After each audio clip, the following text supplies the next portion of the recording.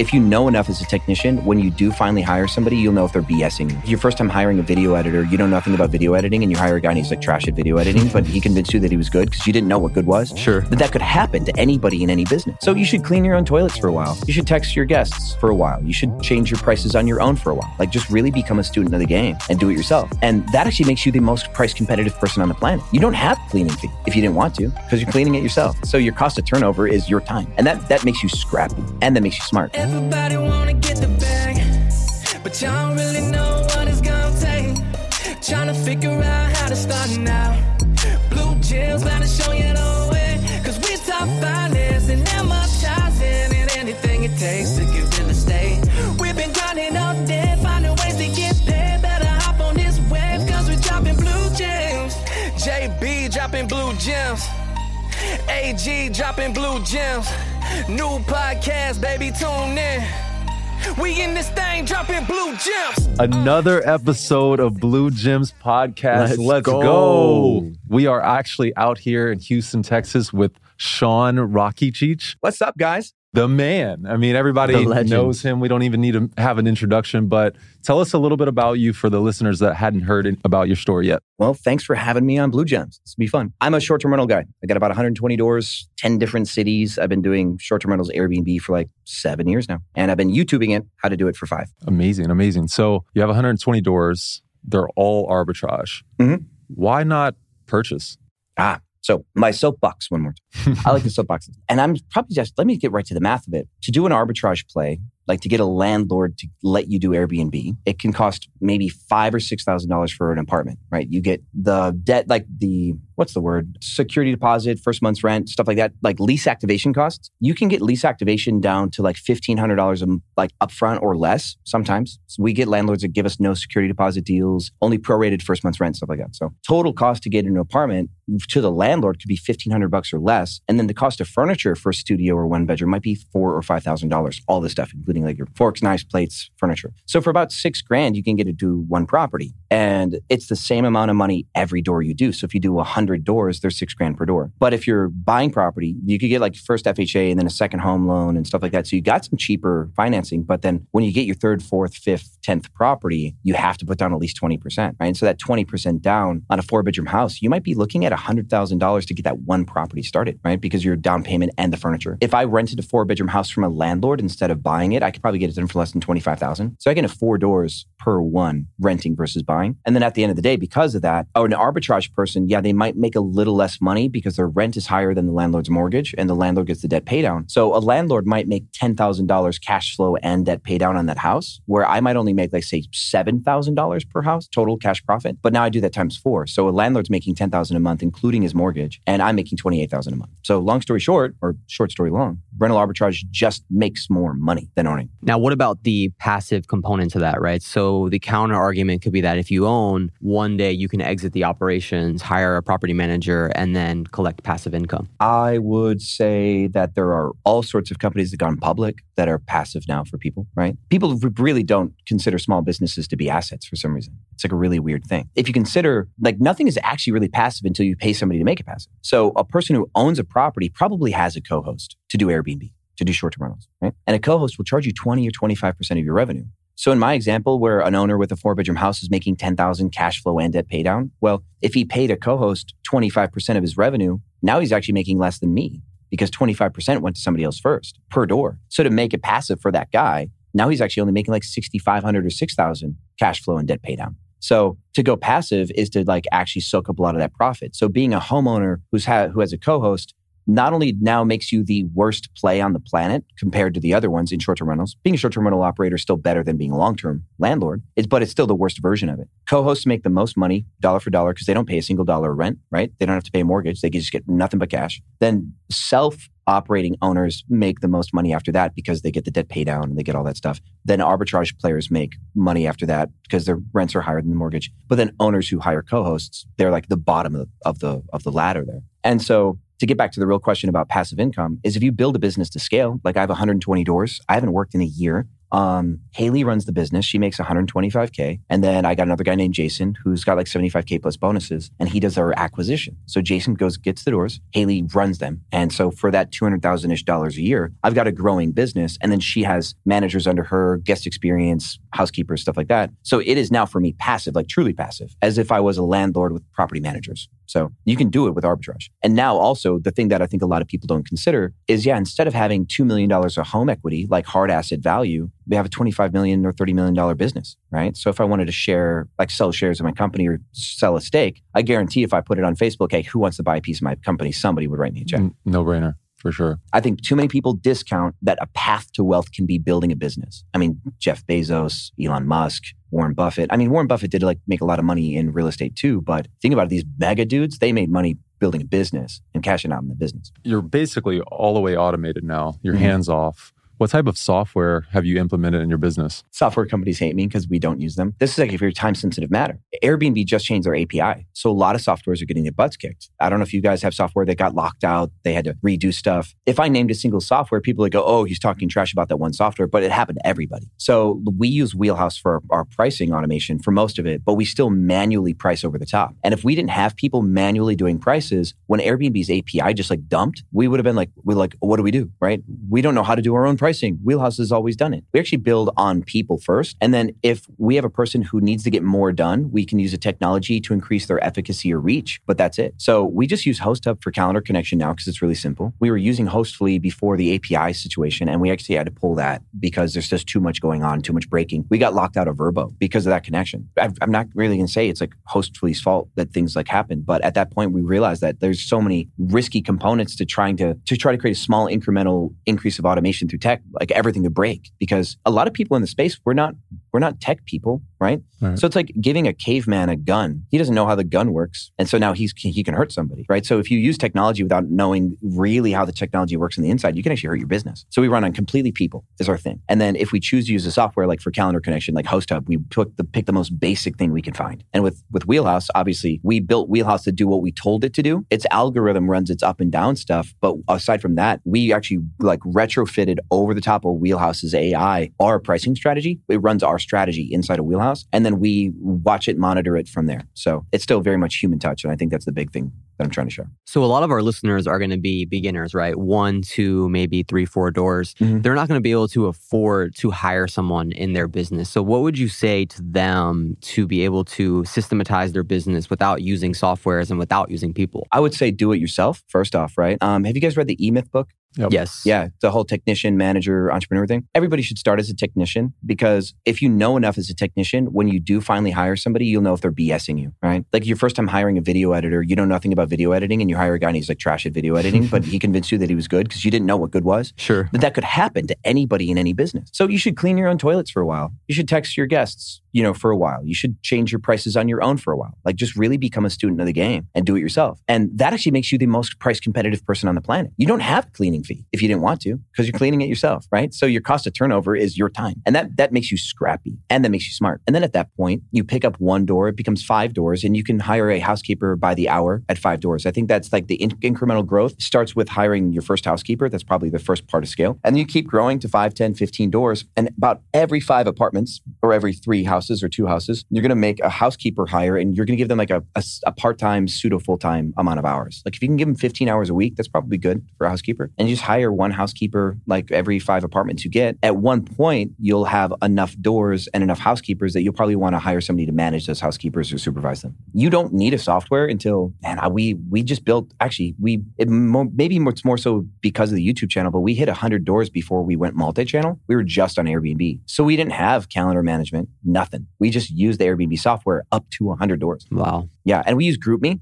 It's a Slack or Discord. We use that for our housekeeper chat where they upload photos. We just used a free chat thing. We use TimeStation, which is another free software to track their hours. Now that we're big enough, we use something called Connect Team, which is basically like a GroupMe and TimeStation combined, that people can clock in and clock out, request time off, and they can upload photos and chat in one thing. So it costs a little bit of money, and we could still be using free softwares, but we decided let's just have one. And we're willing to pay for it now, but we could still be running, say, 200 doors off of GroupMe if we wanted to. Wow. Because you can keep it simple. Yeah, I'm sure that'll be controversial in the community because everyone wants to buy everything right off the bat, right? So they get one door, they're going to be on Hospitable, they're going to be on all the PMS systems, they're going to be on Price Labs with one door. You're saying do it yourself, learn, and then go and hire, then start to outsource, then start to scale. Now, how long did you in particular wait before you hired your first person after that first door? I was up to about 30 people, like 30 doors before I considered hiring my own housekeepers. This is something I came to learn later. And to really speaking to that person who's like, I want to have softwares and stuff at one door, it's like being a munchkin in The Wizard of Oz, right? The great wizard are on the other side of this curtain. That's, you kind of look up to all the software stack as like the great wizard, and it's just some crotchety old man behind a curtain. The stuff isn't as cool as they say it is really the truth. They help, right? But you need to have like this executive mind by the time you start using softwares, because you should be interviewing these software companies. What exactly do you do? And at what cost? Like, what else can I not do? Like, for example, with Wheelhouse, we turn it on for 30 minutes and then we shut it off every day. Because while Wheelhouse is active, we can't use rule sets. And rule sets are a very specific part of our pricing strategy. So we go into Airbnb and we add our rule sets. So every day that we turn Wheelhouse on, it wipes off our rule sets. So then we have to turn it back off. Now that it updated prices, go back to Airbnb, re-add our rule sets every day. It's a daily process. And that's Airbnb's API. Now imagine you're somebody with one door, two doors, and you know nothing about how Airbnb's API works, not anything about how Wheelhouse works or how Housefully or the Guesty does anything, and something breaks. That can put you down. Your like hands are tied to your software. Like, I don't know how to do my own business. And you're so dependent on the Wizard of Oz to run it for you. And that's why I really caution against it. Yeah, I mean, your pricing strategy is probably the top notch across all content creations. You're using rule sets. Can you elaborate on that a little bit? I normally don't talk about it in public, right? I think I said that yesterday, but I gave like 3 examples. We have about a dozen solid rule sets that we use for very specific situations. What a rule set is if you go onto Airbnb through a computer, not a phone, and you go to like airbnb.com/multi-calendar, it can load all of your listings at once, right? Where normally your calendars, you look at it one listing at a time. Vrbo doesn't have a multi-calendar yet, but as soon as they have a multi-calendar, it's game on, right? But right now, like with Vrbo, you go to one listing, you see one calendar. So the multi-calendar gives you all of your listings at the same time. And to the right side where you adjust prices, below your price box, there says create a rule set. And so what a rule set does is you click on a few cells. And because the way a multi-calendar is visualized is it's a bunch of cells. It's like a grid, left to right, top to down, top down. And so it's like an Excel spreadsheet with all of your dates and prices. You can select dates, like just like an Excel spreadsheet, just click a few days. And when you apply a rule set to those few days, those specific listings, those specific days, you can change things. You can change the price up and down, percentage-wise, solid dollar amount. You can change whether or not people can check in or check out that day. You can change the minimum night stay for just those days. You can automate price discounts where you can say, well, that day's 14 days in the future, but I'm going to make a rule set today. So that way in a few days, the price starts to drop. And the price will drop from 10 days out, it'll drop 10%. And then when it's only a week out, it'll drop 25%. And if that day's still not booked 3 days from now, it'll drop another 30%.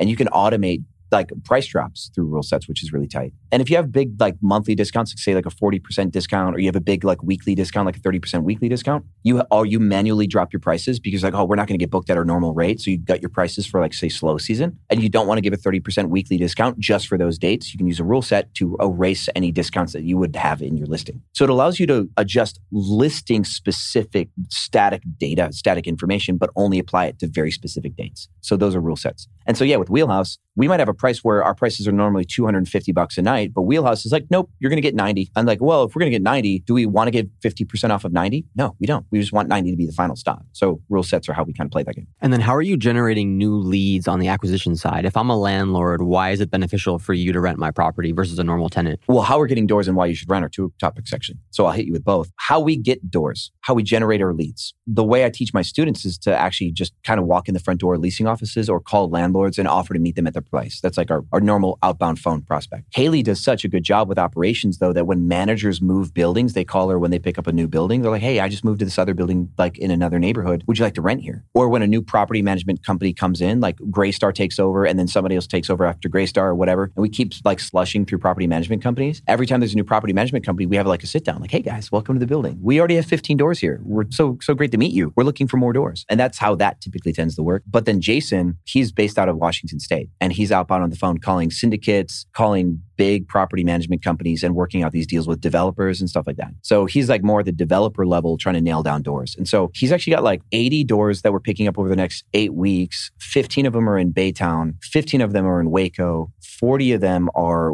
just on the west side of here of Houston, like on I-10. And I think either Waco or the one in Baytown, we are also going to pick up another 10 as long as everything goes good. So that's like 80 doors right there. But then he's got 2 other buildings here in Houston that we have, like we're trying to negotiate free rent on. And then there's like a deal in Philly that'll give us 10 weeks of rent for free that we're still negotiating more doors on. And he has a developer in Austin where we've taken 11 of what should be 39 doors. We still have to plan those other doors. Because he's on the phone just nailing big developers down, he's like, hey, I all of a sudden have like up to 150 doors for you. Can you take it? His is more like this like feast and famine cycle. He went 7 months trying to get a deal. He couldn't shake down a single landlord for 7 months. But Haley, like people are just switching buildings and they're calling Haley left and right. Go, hey, we love you at this building. Can you come here? So yeah, we're picking up our deals multiple ways. But person from scratch who doesn't have any single doors. Yeah, I mean, I would just use Google Maps and just look up different apartment complexes. I'd probably focus on more B-class properties, stuff that's not prestigious. Because all the high rises in downtown, everybody's already called like 100 times. What does a little guy with no doors really bring to the table there? But if you find some like near suburban B-class properties that are price competitive, that the landlord hasn't considered it, and you go and you make a good presentation to that landlord for that little multifamily, they'll give you doors, you know? And that's how I think somebody should start, is get on the phone, but get on the phone to meet them at the property. And that's like really where most people make the mistake, is they try to pitch through the phone or by email. It's probably the worst sales conversion ever, is by like phone sales. There's so many no's on the phone. In person, you get a better conversion.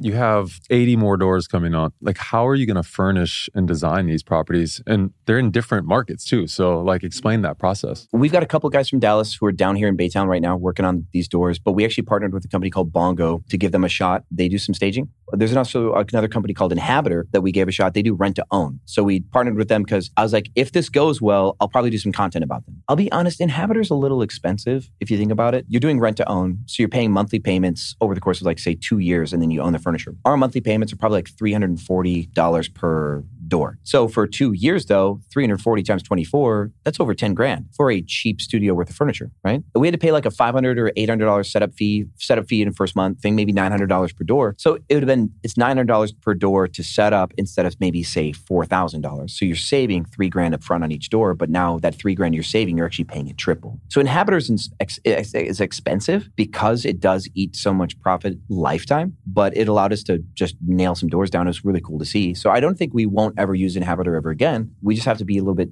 different about the terms that we set up with them, because the cost of debt on that furniture is high. This Bongo company, we buy the furniture, they set it up, and they charge us like $700 per door. These are like studios, 1 bedroom, 2 bedroom? Yeah, the studios in 1 bed. If it was a bigger house, they probably would charge us like $1,000 or $1,100, something like that. So there are contractors that do that. I actually met another company on Instagram that does the same thing. They're coming out of the woodwork. So these staging contractors are available. There's another one that Sonder uses called Full House, Fulhaus. And they tried to do their own staging, failed, and went back to Full House again. So that was fun drama. And then Wayfair, actually, if you have a Wayfair professional account, Wayfair Business, they actually have a design module where you can actually upload your floor plan and start to design, and they actually have a dedicated designer, because they want you to buy from Wayfair. So they're going to help you design the place using Wayfair stuff. And then you hit that buy button. They'll put everything in a warehouse somewhere until all the stuff is ready for delivery. And then they'll deliver you everything at once. They pretty much created a short-term rental arm at Wayfair. It's like one of their competitive things they're trying to do. Yeah, with 80 doors, we're using some contractors to kind of kill some of the workload, but we have our own internal staff too that will just go blast down some doors. One challenge I think a lot of operators have is cleaners. So you're managing hundreds of different cleaners, I would imagine, across all your properties. How are you finding them and then hiring them to take on jobs hourly instead of, per door? Well, I'll say the most expensive hire you'll ever make is a stranger, somebody who don't know when you run a job ad. Because somebody who replies to a job that doesn't have a job, they're probably unemployable for a reason, and that's why they're looking around the job market. And they call those active applicants. An active applicant is somebody who's hunting for a job. A passive applicant is somebody who's employed. They've got a job. They don't need another one, but they're open-minded because they don't like the job that they're at. There's a YouTuber called Armin Trust, like Armin van Buren, and his last name's Trust, starts with a T. He is the professor of human resources at some school in Europe, and he puts all of his courseware up. And so I started watching his human resources stuff, start to really learn to do a better job. So we run job ads. We kind of follow a model that he teaches inside of his YouTube. And then we spend a lot of money trying to hire housekeepers, but the people we hire are no experience. So like they could be food service workers, they could be custodians, they could be somebody's assistant, they could have been like a lifeguard, they could be anything. When we hire about between $12 and $15 an hour. So the people who apply to that job are people who want a job that pays 12 to 15, right? So we're still competitive for the people that apply. There's a lot of shakeout. There's a very low percentage of people that make it through that process. But once we find the good housekeepers through that process of grinding through applicants, we then incentivize those people to refer us more people. The easiest hires you'll ever get are referrals from your best employees. That's how you get good people. So we have referral incentives. We'll pay $500 or $1,000 per head for a referral if it's a good referral. I assume they have to stay a certain amount of time. Yeah, we pay the referral bonuses in chunks based on like as people stay, we just pay it out in chunks to not dump $1,000 and have somebody quit the next day. So Haley on your team, she's handling all guest communications. Is that correct? Haley manages the people that do. I think there's a girl named Spencer and a girl named Melissa. Spencer might be the one who's in charge of like operations type of guest communications, like the logistics of it all. But Melissa is in charge of guest experience. So, and that's actually a really fun distinction. We hired this position just under a year ago. What was happening is Haley was getting burned out with guests, constantly doing dumb stuff, asking for refunds, threatening bad reviews if we didn't do something for them. And she just had such a level of distrust because there's just so many bad guests out there that you remember the bad ones. You don't remember the good ones. And so she starts, no was our default answer. Whenever a guest wanted anything, no was the default answer. And that was too operations minded, too unempathetic. So we promoted Melissa from a customer service position to a guest experience manager. And it's her job to assume that the guest is always innocent, always good, deserves everything they ask for. So she goes to Haley and basically goes to war with Haley on behalf of our guests. And now our guest relationships are so fun because a guest is like, thank you so much, Melissa, for like going to bat for me. She's like, hey, I'm going to try to get you what you asked for from my company that I work for. So they feel represented. Reviews went up. We actually had a run of really bad reviews at this time when Haley was like saying no. Our 5-star review count dropped like below 70%. Then it went right up to like 95 or 96% when Melissa started representing our guests like that. So Melissa runs guest experience, reviews, and resolutions. I think Spencer handles like hey, welcome to our place. Your arrival's in a couple days. If you need anything, I'm here for you. Like she runs that team. And Haley, of course, manages them all. We are thrilled to announce Blue Gems Management. After building out 24 short-term rental properties of our own, we're now helping other investors buy their time back. With over 300 5-star reviews, we really understand the importance of guest experience. If you're interested in making short-term rentals passive, click the link in the show notes below and someone from our team will contact you soon. Now back to the show. Here at this conference, we've been hearing all types of like new strategies or relatively new strategies, right? Converting hotel into these beautiful STRs, Peer Space by Chris Senegal, all these awesome, interesting ideas. Are you doing anything different or are you staying streamlined at what you're good at? Actually, I've got my penthouses on Peer Space. Okay. And I actually made $4,000 in a day once off of that, which is good. Here in Houston? Dallas. My penthouse is in Dallas. So yeah, I do some Peer Space. I bought a bus. I'm going to convert a bus into an Airbnb. I'm doing a trash job of that though. I'm really sorry. I'm so bad at it. I used to do masonry, roofing, carpentry as like a teenage kid because I grew up in a really poor Wisconsin town. And like that's the job you got in the summer was like hacking wood and pouring concrete. So I knew enough to tear out all the seats and put in the subfloor. So the bus has a subfloor laminate flooring. Cool. If I left it like that, people are like, hey, you got a really cool empty bus. But the moment I try to start putting in like water lines, electricity, solar, put in like a toilet, shower, it looks like a 7-year-old made his own treehouse in there. Like, it's so bad. That would be me. Yeah. For sure. And I accidentally removed the braces for the windows because I was reading like a how to do a bus conversion thing. I'm just reading this blog and they're like, remove everything. So I start removing everything. And there's these vertical metal black bars that I thought needed to get removed too because they're like, you're going to spray insulate, so you're going to remove everything. Well, those vertical black bars actually hold the windows in place. So I'm driving down the highway we're going to go to EDC. We took my bus to EDC and then Lightning in a Bottle. And on the way to Vegas, the wind blows the windows in on the bus while I was going 65 miles an hour. And all the windows start falling in. And I'm like, oh, this is bad. And so I'm trying to find a way to screw wood slats up to hold these windows in. The bus just looked gypsy and jank so fast. So now it's a problem. So I need to find a way to fix that. The Airbnb conversion is going to be pretty darn delayed. But I am trying new stuff just for the sake of, I think more so my audience, because I don't need to try anything new per se. I kind of enjoy just being like on chill mode for once in my life because I was a workaholic my whole life. So I'm doing stuff more so for content. But yeah, we do PeerSpace. We're doing a schoolie conversion, and we are now actually co-hosting, which is actually still a distinction. We're doing some co-hosting now because it's just a smart move. It's easy money. How are you getting those clients? I guess because I'm famous. Yeah, pretty simple. Famous in the Airbnb space. Yeah, and a lot of my friends bought houses. My best friend's a real estate agent, sold about 20 something homes in West Dallas, and they're all on Airbnb. And they have their own co-hosts, but they're not happy with their own co-hosts sometimes, and they hit me up for advice. I give them advice, and they're like, "Hey, do you co-host?" Like, if I'm going to give anybody advice on how to pick up co-hosting deals, be the subject matter expert in a community on short-term rentals. Start going to REI connection events. Start going to meetup groups for real estate. Start just workshopping with landlords that buy properties, and just be the short-term rental expert in your group. Give value. They're going to come to you with questions, and then one day they're like, "Hey, thank you so much for answering all my questions. I want to do short-term rentals, but I still just don't want to do any of the work. Can you be my co-host?" Easiest way to pick up those deals. So you've seen a pretty big impact from content creation. Can you talk about how long that journey has been and some of the challenges there? It's impactful in a bunch of different ways. I guess the question is, how do you mean if you had a specific way that you meant that? So growing an audience, right? So getting attention, your followers, your connections, I'm sure it leads to some deal flow as well. Just overall how it's impacted your business. My guy, Jason, is now using the fact that I'm kind of famous when pitching some developers because the developers want to use my clout to convince syndications to invest. So that could actually be something that happens. A lot of people started picking up properties in the same buildings as me. So Houston got a bunch of people started on Airbnb back in 2017, 18, 19. When I was making content in Houston, I think I kind of caused a little bit of a spike, right? So then, of course, I'm creating my own competition. So how my content has definitely increased the amount of competition that I have. But my content also forces me to think about things, which has made me a better business owner. Like a lot of my pricing strategy comes from because I wanted to teach it. I wanted to make it simple. But now I can train my own people on pricing strategy because I had to find a way to make it digestible. So making content helped me become a better educator. And being an educator, I think, is important for being like a CEO of a company who needs to create the systems to automate. So I think that's how content has really affected my business. It hasn't led to some really sick amount of deal flow because I don't prospect for deals through my YouTube. I'm not taking investors. Well, not yet anyway. I don't have a syndicate yet where a lot of people do. I just don't have that stuff. And my content's always been for the little guy, the person who can't give me anything. I'm like, "Hey, poor person. I was poor. Let's get you not being poor either. Let's do this." So sure, there's some rich people. I remember there's a guy who came to me. He's like, "Hey, I would like to invest in some Airbnbs, blah, blah, blah." And I handed him to one of my students because I wasn't interested. I'm like, "I'm just doing my own thing." Now this guy and him, he has a group of people that they've bought 60 or 70 houses. And so my student's like, "Dude, I make $1 million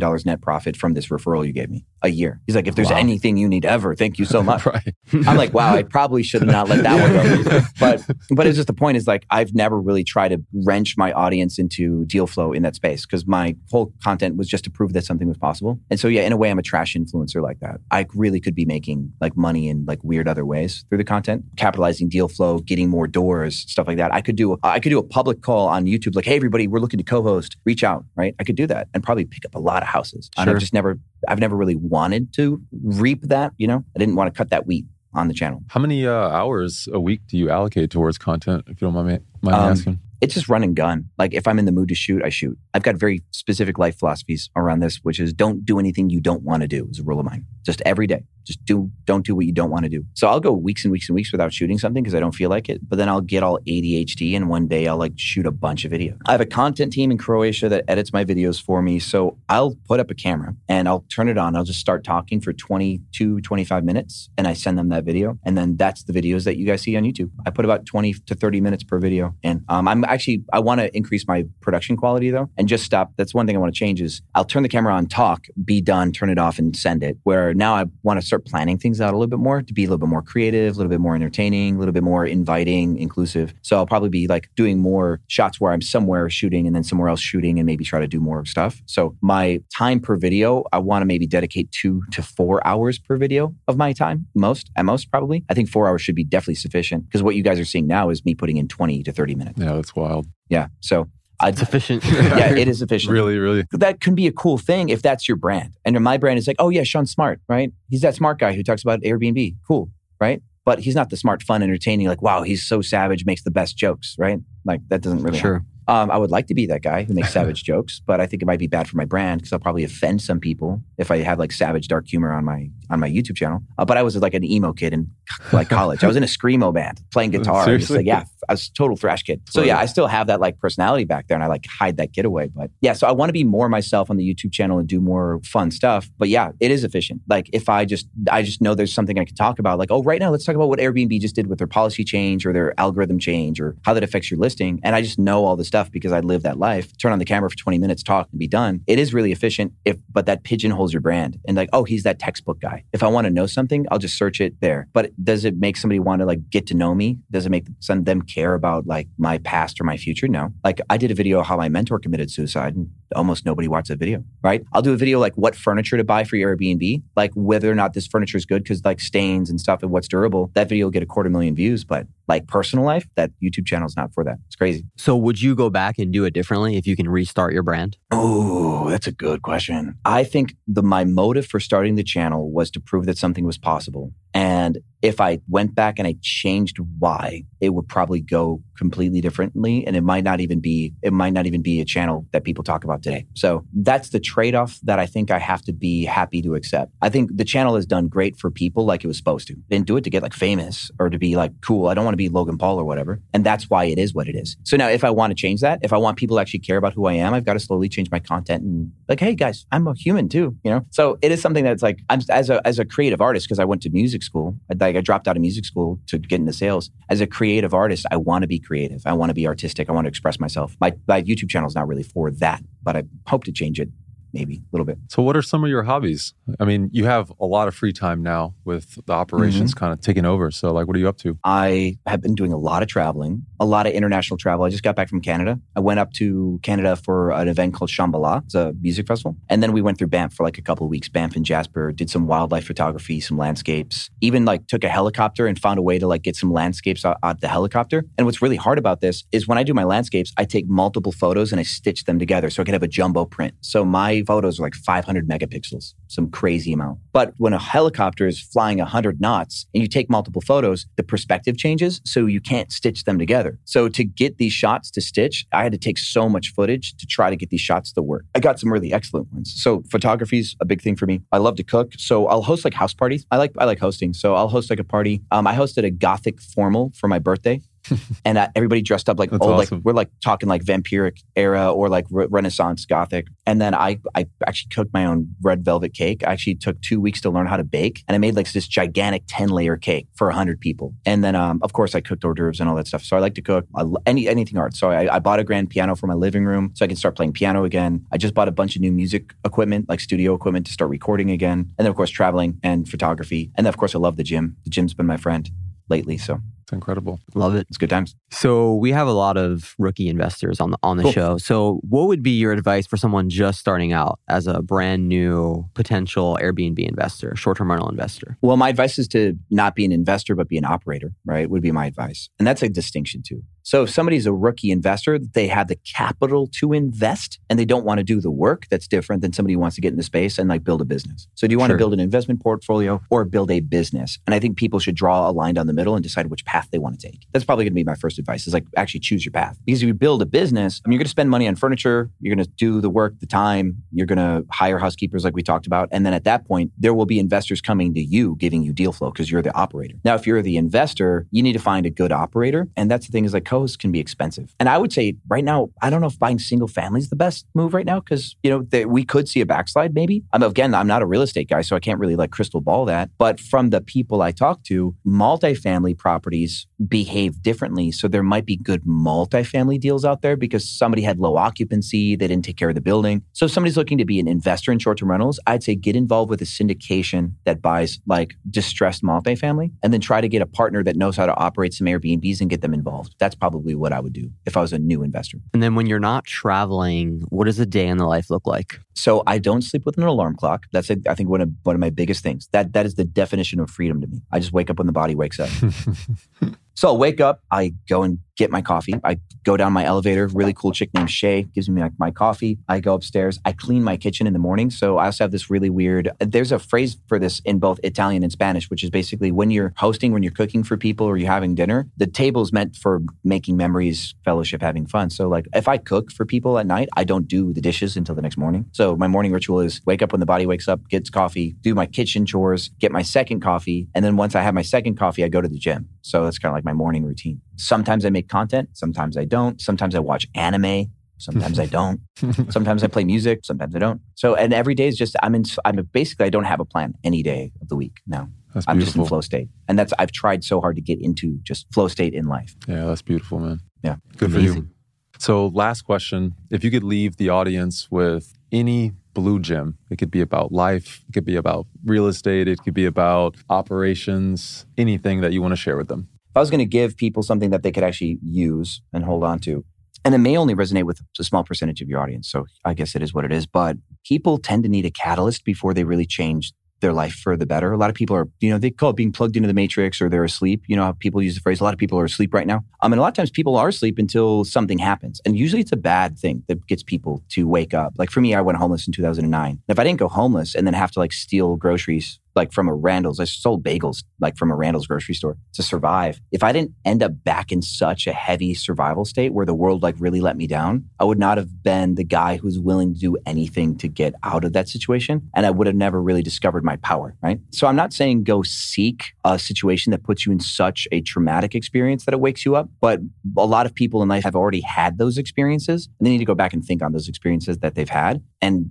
of course, first off, don't feel bad that you've ever had a bad experience, where you had a divorce or you got really, really sick because you were being stupid with your body, or you went homeless at one point in time or something like that, or you lost your big career because your company basically just used you up and threw you away. A lot of us have had those experiences. You can either let those experiences leave you jaded with trauma, or you can let those experiences wake you up to the more primal part of yourself. Because back in the day, we had to fight to survive on the daily. There's things on this planet that would kill us every day. If it wasn't the weather, it was a lion. If it wasn't a lion, it's probably some exotic insect that could probably kill you too. There's probably insects more lethal than traffic right now, right? What's the worst part of our life? Standing in line at the DMV or choosing what's for lunch. We are so sedated because our genetic code is built to survive, right? That's what we are built for. And we're in a world that we don't have to survive anymore. We're lazy, we're sleepy, we're just full of bad habits, and that's probably the most dangerous part of being alive today is how easy it is to pick up bad habits because how safe bad habits are right now. And then you live in this permanent coffin of bad habits and you just die one day. Like a fraction of who you could have been in life because you're on TikTok, right? And you drink and all these different things. But back in the day when we had to survive, we didn't have time for bad habits because we're just trying to stay alive. And so if people want to succeed in life, they need to get close to that fire, close to that, I need to survive. So people do cold plunges, right? That whole what do they call that?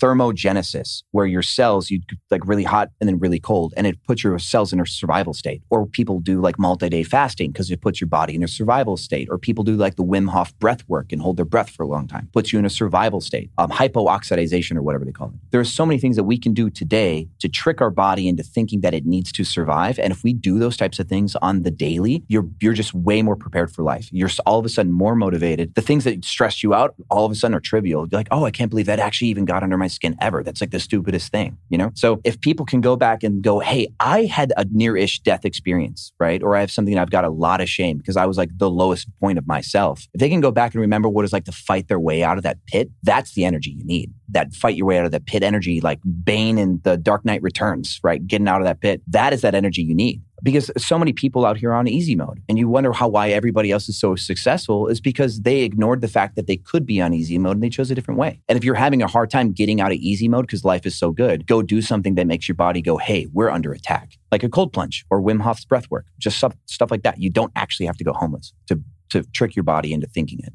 Love that, man. Yeah, I think that's going to resonate for sure. Dude, thank you so much. Thank you so much, brother. Appreciate it. Yeah. Happy to be here, guys. Amazing episode, man. If you're interested in scaling your short-term rental portfolio and networking with like-minded individuals, we host a short-term rental meetup once a month in downtown Orlando. Click our link below in the show notes to register. See you at the next one. JB dropping blue gems. AG dropping blue gems. New podcast, baby, tune in. We in this thing dropping blue gems.